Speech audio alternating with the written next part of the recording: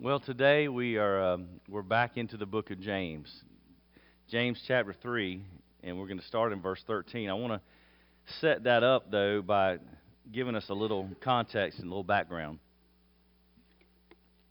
It seems like today, maybe even more and more, people in the world really either they believe that they really are smart, really intelligent, or else they are on a path where they want to just become smarter and smarter, more intelligent. I'm not sure what standard people use to decide whether or not they really are smart, but it seems like everybody's got a different standard of what it means to be smart or intelligent.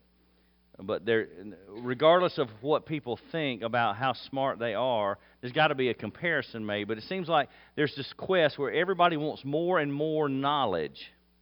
There's this phrase out there that says knowledge is power. So it seems like the relationship there is I want to get more power or more influence. And so my way to do that is I need to get more knowledge. Because the more knowledge I have, maybe the more power or influence I'll have. I've seen it many times.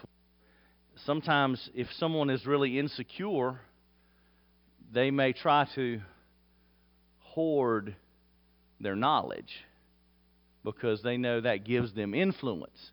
And the more knowledge they have that someone else doesn't have, that gives them more influence. And that's all different contexts throughout our culture. But here's the problem with gaining more and more knowledge. It's an unintentional or else maybe a potential, that's a better way to put it. It's a potentially harmful side effect. Because you can get more and more knowledge. That's not usually a challenge. But you could get more knowledge, but you could completely lack wisdom. Because today we're talking about wisdom and peace and the relationship between wisdom and peace. But in the culture, just from observation, you look around and it looks like a lot of people want more and more knowledge, but in their quest for knowledge, they've forgotten about wisdom. And let me try to distinguish those two. Knowledge is the acquisition of information. Okay? I'm gaining more information on a given subject.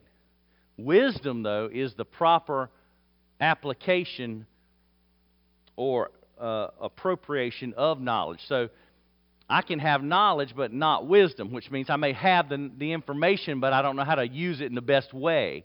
So I have knowledge but no wisdom. Does that make sense? So, in other words, I can increase my knowledge on a particular subject by reading available books or articles on that subject, which have been written presumably by people who are experts in that field. But in order to possess wisdom in a particular area, then I would not need to just read books or articles. I would need to then speak to people who have practical experience in that area, who have also demonstrated a high level of success or achievement in that area. So it's one thing to be able to read something in a book and possess the knowledge, but if you can't put that to good use, then it's not really useful. And therefore you don't have the wisdom that's needed to use that knowledge. Let me give you an example. If I wanted to learn more about football, there's about an endless supply of resources I could read or go to give me information on the subject. I mean, there's no shortage of information I could get. You could go to the internet and just search football fundamentals. And there's probably going to be thousands and thousands and thousands of books and resources to read about the game of football. But if I wanted to know about the application of all that knowledge, then I wouldn't want to just read the books. I would want to visit some places or some people that had demonstrated success in the game of football. In other words, I'd get in my truck and I would drive maybe to Tuscaloosa, or maybe up to Clemson. Or maybe if I wanted to go like really out there, I might drive up to Foxborough, Massachusetts. Talk to Bill Belichick and the Patriots. They've demonstrated a lot of success in the game of football on the pro level. But that way I could actually talk to some folks who have put that information to use. Okay? So I'd have conversations with coaching staff at these schools or at this program, or I'd do some personal observation of those teams in action, so I'd get to see and hear from folks who are actually doing it what it looks like, how you go about taking the knowledge, because the knowledge is not unique to one particular program, right? In the game of football, everybody's pretty much using the same fundamentals, but some people are using them better than others, right? So I wouldn't want to just read. I want to go talk to these people who have demonstrated success. But let me just tell you, here's where I would not go if I wanted to find out about football. Now, hold on a minute. Y'all are laughing because I know what you're thinking, but you're not giving me the benefit of the doubt, because just hear me out. Here's where I would not go. There's a little town called Ypsilanti, Michigan. It's 8 miles east of Ann Arbor. There's a school there called Eastern Michigan University, the Eagles. Now, I would not be interested in visiting the Eagles because in the 44 seasons that they have played Division I football, they have managed to have historically the lowest winning percentage of all the 130 teams that play Division I football. .308 winning percentage.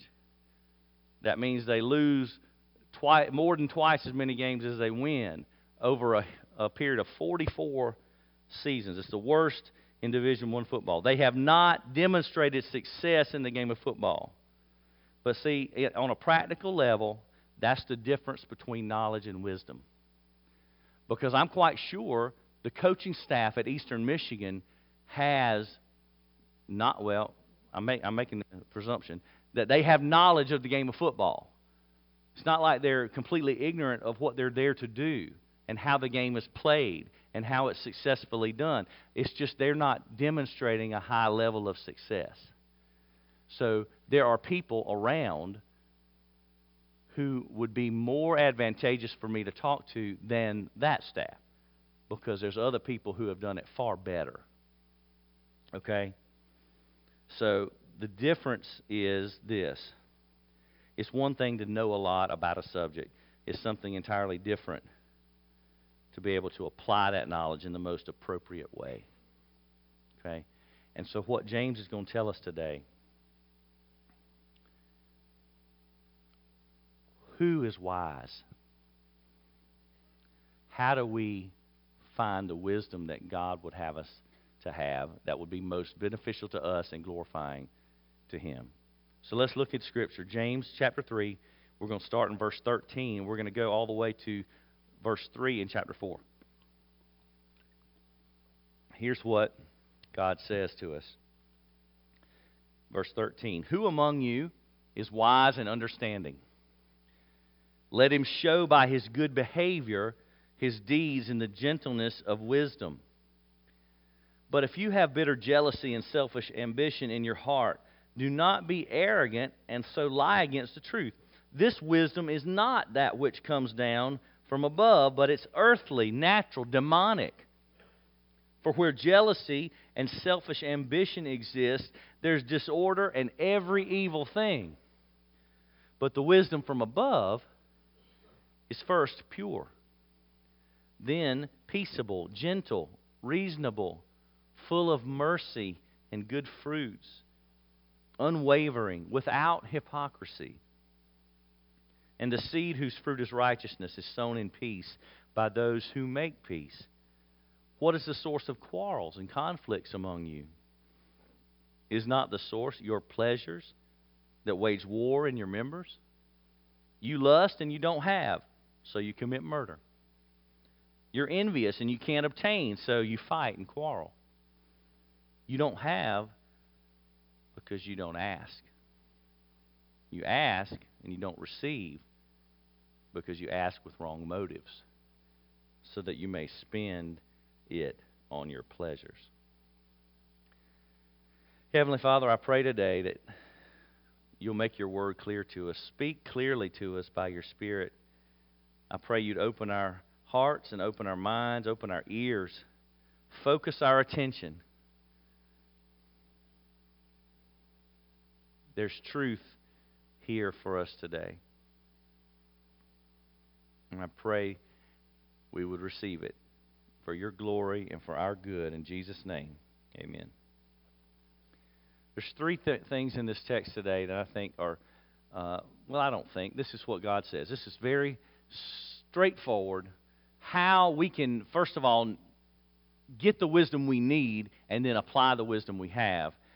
We want to make sure, first of all, that we're getting the right source of wisdom. The first thing that the text tells us today in the first few verses, demonstrate your wisdom. Demonstrate your wisdom, number one. If you're wise and understanding, you're going to demonstrate that by your humble actions. If you look at the very beginning of this text, the question's asked. It's almost rhetorical, but it's not, because he gives you the answer right after that. Who among you is wise? Well, then you're going to show that. How are you going to show it? Look at verse 13. Good behavior, deeds of gentleness, of wisdom. So there are some behaviors that demonstrate a lack of wisdom and humility, but these are the ones that show your wisdom is from above. And I'm going to get to this in a minute, but I want you to remember this one important fact. Wisdom from above only comes if you have a relationship with Jesus Christ. And we're going to circle all the way around this text. When we get to the end, we're going to see it all come together, that if you can't put the cart before the horse. So if you're here today and you're thinking, well, I'm wise, but you don't have a relationship with Christ, you're fooling yourself, because you've already missed the first step in getting wisdom from above, which makes you wise in the literal sense, in how God sees it. If you don't have a relationship with Jesus, your chances of having real wisdom are 0.0%. Because wisdom from the world, as we're going to see in just a moment, is not real wisdom. Okay? So step one, believe the gospel. Believe the gospel. Jesus Christ came to this earth and lived a sinless life, which none of us is able to do. He willingly allowed himself to be beaten and arrested and beaten and tortured and killed, and he died for our sins in our place on a cross. Then he rose victoriously, defeating death. He ascended into heaven. He's in heaven now at his rightful place at the right hand of the throne of God, where here's what he's doing constantly, praying for us. The Bible calls it making intercession. That means constantly. Jesus is our advocate before the Father, our mediator. Paul said to Timothy, there is one mediator between man and God, and that is the man Christ Jesus. There's one way to heaven. That's the gospel. That's the truth of the gospel. So if we want wisdom, that's where we start. That's where we start. We start with Jesus. So James tells us by the Holy Spirit that if we really have wisdom and have understanding in a godly sense, then we're going to demonstrate that because of our good behavior, the deeds that we do in gentleness or humility of wisdom. And then that is a one-verse explanation. Now, why is it only one verse? You may be asking, well, wouldn't you give us a little bit more detail on that, James? A little bit more description? No. Why? Because it's so straightforward. It shouldn't take a lot to explain that. If you have wisdom, if you have understanding from God, then here's how you're going to demonstrate it. You're going to live like Jesus. Now, can any of you live 100% all the time like Jesus? No, we cannot. Because we still struggle with this curse of sin Even if we're delivered from the penalty of sin, there's still the presence of sin all around us. And so we may sin from time to time, even though it's our goal in the power of Christ not to sin, because we want to honor Him, live for Him. Okay? So godly wisdom is going to be demonstrated by how we live. And that should be straightforward.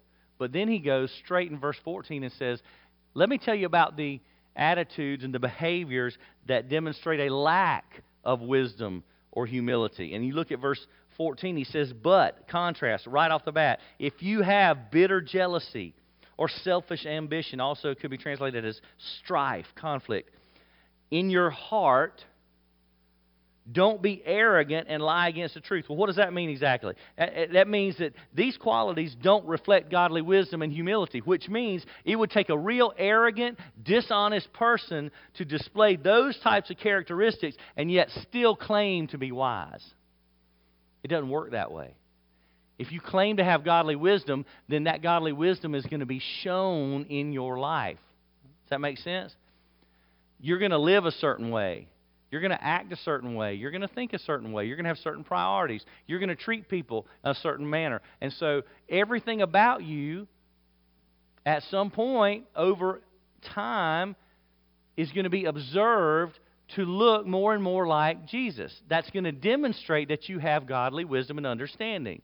If you don't demonstrate those things, guess what? Either you're out of fellowship with God and being very disobedient and need to repent and go back to Him, or you're not a Christian. Now, is that strong language? Well, yeah. But you can't meet the Jesus I met and act the same way. If you met Jesus, if He totally transformed who you are, how can you keep acting like you don't know Him? Y'all hear what I'm saying? This is serious business. People walk around this culture in our workplaces and our schools and just in the community all the time. And they say, well, do you know Jesus? Well, yeah, I go to this church down here. That's not what I asked you. Do you know Jesus? Yeah, I walked the aisle when I was... No, that's not what I asked you. Do you know Jesus? Do you follow Jesus? I'm not asking if you did something or if you go somewhere. I'm asking, has Jesus transformed your life? Has He changed who you are?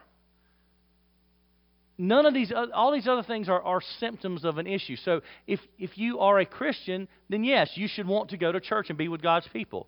If you're a Christian, then yes, at some point you would have heard the gospel and believed the gospel and proclaimed that in a public way through either profession or baptism or both. You would have done that. But those are after the fact. So when someone asks, do you know Jesus? I'm not looking for, well, I go to this church, or I know this pastor, or I walk this aisle. That's not what I'm asking. Do you know Jesus Christ? Does He live inside of you? Does His life transform your life? Does His way of life inform your actions? Do His attitudes become your attitudes? His priorities become your priorities? You see how this fits together? This is godly wisdom. And see, true humility, when that word gentleness in verse 13, good behavior, His deeds in the gentleness of wisdom. Humility, that's the idea, being humble. See, this Christian humility, it comes from understanding our position as sinful people in relation to the glorious and majesty of God. So we have to understand who we are in light of who God is. God is holy and righteous and just and perfect in all His attributes. So when we look at the glory and the majesty of God and we see ourselves as sinful humanity, we recognize how unable we are in and of ourselves to achieve spiritual fulfillment or to even chart our own course in the world. Do you understand that if we are alone, if we are without Christ, that we may be able to exist and do okay in terms of the world, but in God's economy, we can't even know what direction to go in life if we're apart from Jesus. That's how important, it's how fundamental And it is to know Jesus. I mean, you just read the book of Proverbs. Just read the book of Proverbs. There's so much we can learn about God and about the importance, the necessity of knowing Him and following Him. Proverbs 1:7, the fear of the Lord is the beginning of knowledge. Proverbs 2:9, you will discern righteousness and justice and equity in every good course. Proverbs 2:20, you will walk in the way of good men and keep the paths of righteousness. See, that's just 3 little verses. Apart from God, we can't have wisdom, which means we can't have peace. And we can't chart our course in life apart from a relationship with God. What are the characteristics of worldly wisdom? Look at verse 15. This wisdom is not that which comes down from above. It's earthly, natural, or unspiritual, demonic, evil, devilish, diabolical.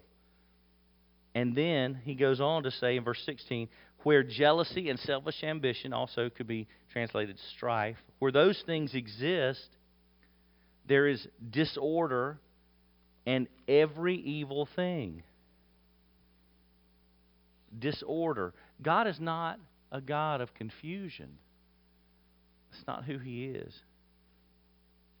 When you have selfish ambition, when you have self-interest, selfishness, disorder, confusion, disturbance of the normal functions of life, every evil thing, that's what kind of community exists where there's a lack of godly wisdom. I mean, turn on the news. Pick a day, pick a time, pick a channel. Just turn on the TV. You know what I see? I see disorder. I see chaos. I see evil things. You know why? It's not rocket science. It's because the world at large lacks godly wisdom.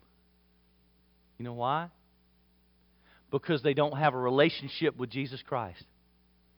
Which, by the way, should demonstrate to the church what a monumental need there is for the gospel to go out of here through us into the community to people, to tell people about Jesus. That's our job, people. That's what we're here to do, is to go talk to people about Jesus, share the gospel, befriend people who are not like us, who don't believe like us, who don't look, act, smell, think like us, but need Jesus. And we take this truth and we share it. We be a friend. In the name of Jesus, we be a friend. Verse 17. Look at the contrast between worldly wisdom and godly wisdom. The wisdom from above is first pure. And after pure, genuine, then look, 6 more characteristics that they fall under. It's almost like a description of the purity of godly wisdom. Peaceable, gentle, reasonable. Reasonable also means willing to yield. In other words, I'm not always fighting for my way, my right. I'm reasonable. Full of mercy, full of good fruit. In other words, I'm demonstrating godly wisdom. Unwavering, which means I'm impartial. I'm free from prejudice. Without hypocrisy, that goes back to the purity. I'm genuine, without deception. These are the characteristics of the kind of wisdom that God gives to His children. So if we want to be wise and understanding in God's eyes, not in the world's eyes, then we got to start with our relationship with Jesus, which only comes through hearing the gospel, believing the gospel, trusting everything into Christ's hands on our behalf, all the work He's done for us, and believing that beyond a shadow of a doubt, by faith, Jesus Christ is my only source of life, forgiveness, salvation, everything. Hear and believe the gospel. Repent. Repent and believe the gospel. That's how we find godly wisdom. James is clearly trying to say two things here. True wisdom produces good works, and true wisdom produces humility. That's just number one. Demonstrate your wisdom. Number two, make peace. Make peace. Verse 18. The seed whose fruit is righteousness. Literally, the fruit of righteousness is sown in peace by those who make peace. In other words, if you sow peace on earth, you will reap righteousness in heaven. If you make it your goal to make peace, and by the way, making peace is different from keeping peace. Keeping peace is just, well, I just want to avoid conflict at all costs. So I'm just going to do whatever I can. I hate confrontation. I hate conflict. So I'm just going to do whatever I can to avoid that, and I'm going to keep the peace. And sometimes that means sacrificing the truth. And that doesn't work. Make peace. Jesus said in the Sermon on the Mount, Matthew 5, verse 9, He said, "Blessed are the peacemakers, for they shall be called sons of God." Peacemakers are called sons of God because they are behaving just like their Father. They're making peace. Galatians chapter 6, verse 7 and 8 says, "Don't be deceived, God is not mocked. Whatever a man sows, this he will also reap. The one who sows to his own flesh will from the flesh reap corruption. But the one who sows to the Spirit will from the Spirit reap eternal life." If you sow peace on earth, you will reap peace and righteousness in heaven. How do we make peace? How did Jesus make peace? He went to the cross. He sacrificed Himself. How do we make peace? If any of you would come after me, he must deny himself, take up his cross daily, and follow me. Jesus said that. Make peace. If you don't have wisdom, you're not going to be able to make peace. Number 3, avoid conflict. This is the first part of chapter 4, verses 1 through 3. Avoid conflict. The question's asked, where do these quarrels and conflicts come from? The words literally in the text are wars and fightings. Where do these things come from, these wars, these conflicts? Where do they come from? They come from our pleasures. And this is a rhetorical question because the answer is given. Isn't the source your pleasures? Your desires based on your sinfulness? They're waging war within your members. In other words, not just the members of your own body, as in you have an internal conflict between what you think you want and what God says you need. Anybody been there? Well, I'd like to do this, but God says, well, you need to do this instead. Well, I don't want to do that. I want to do what I want to do. And what does God say? One of two things. Either, I didn't ask for your opinion, do what I say, or, okay, see how that works for you. I'll be here when you realize you're wrong. I'll be right here, waiting on you. Where do wars and fightings come? Do you realize all of our conflict comes from going in a direction other than the one that God says to go in? Ultimately, that's where it comes from. Anytime we depart from what God says to do, that's when problems happen. Pleasures that wage war in your members. So not just internal conflict, but even in the body. Even in the community of believers, there can be conflict. When? When there's disagreement about what to do or how to think, or how do those things happen? Well, usually it comes from the fact that we're all sinners. That's where we start.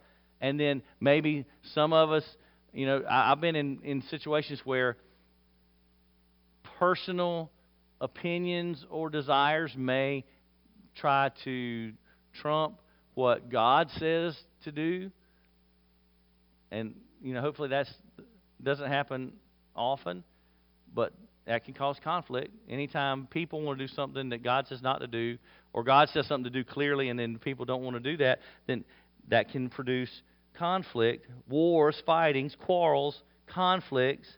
And by the way, this demonstrates, the need for peace, making peace. That's why James goes in this direction immediately following that statement about sowing peace, reaping righteousness, because you've got fightings and quarrels and wars and conflicts among you. And where do they come from? They come from not following Jesus because we're following our own sinful desires and pleasures. And so that source of conflict, there's a word that's used in the Greek text called hedon. You know what word comes from that in English? Hedonism. You know what hedonism is?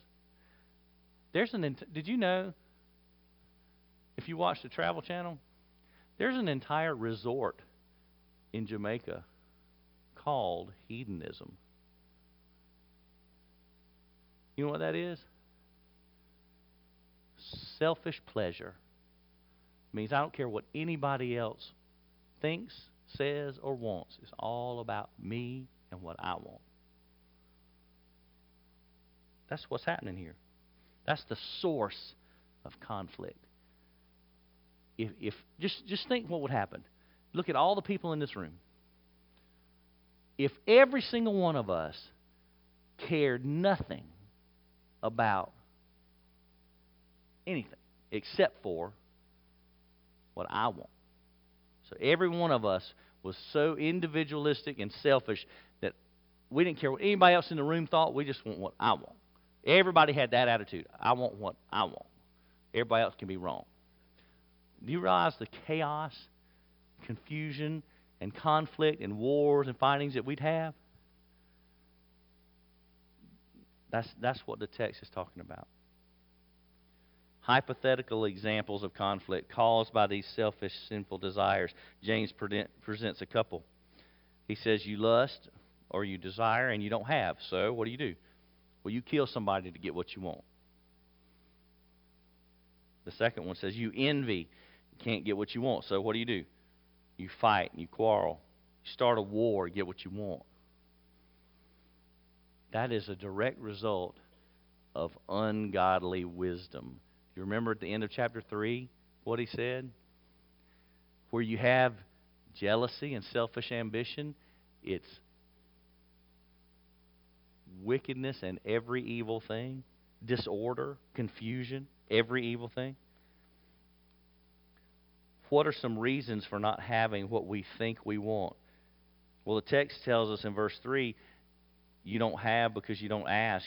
Or at the end of verse 2, you don't have because you don't ask. You do ask, but you don't receive anything because you ask with wrong motives. The word there means wickedly. So you're asking wickedly. Anybody ever done that? Here's my personal example from years ago, and it's pretty relevant considering what's been happening this past week. You'll understand when I say this. God, please let me win the lottery. I'll do good stuff with it, I promise. $1.6 billion. I'll pay off every church debt in Lexington and Aiken County. I'll give to the missionaries. I'll only use a little bit for myself and everything I want. And you know what God says? Well, could you meet me halfway and go buy a ticket first? That's not what he said. And by the way, I'm a firm believer that God only trusts resources to people he knows he can trust with them. Which explains why I don't win the lottery. Which is another moment for self-reflection. Because maybe I got work to do in my heart because he can't trust me with abundant resources.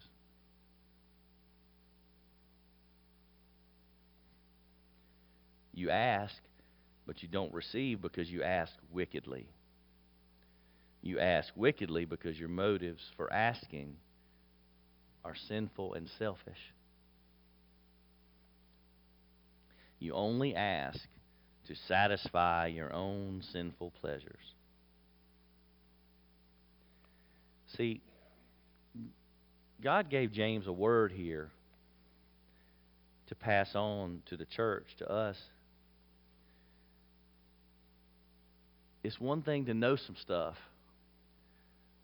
but it's something entirely different to be able to put that knowledge to good use. And by good use, I mean godly use. It's not enough to just know what the Bible says. We've got to do what the Bible says. We can win every Bible trivia contest known to man and still be desperately sinful. The Word has got to get from here to here to here. I've got to put it in action. It's not going to get to action until it gets from my head to my heart.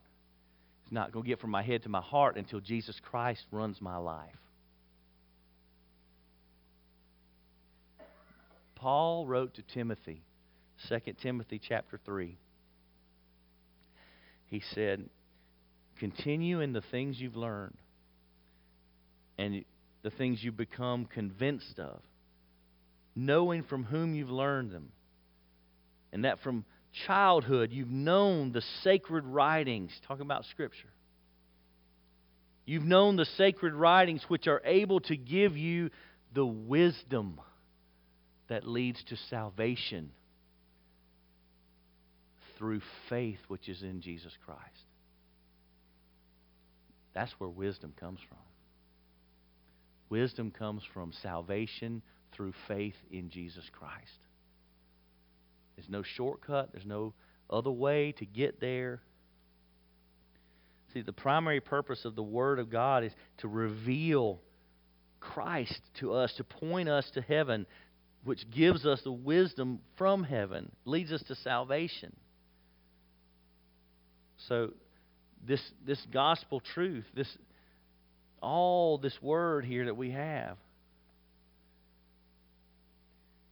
it's got one primary purpose. It's pointing us to our need for Jesus. We all need Jesus. You say, well, I need this, or this.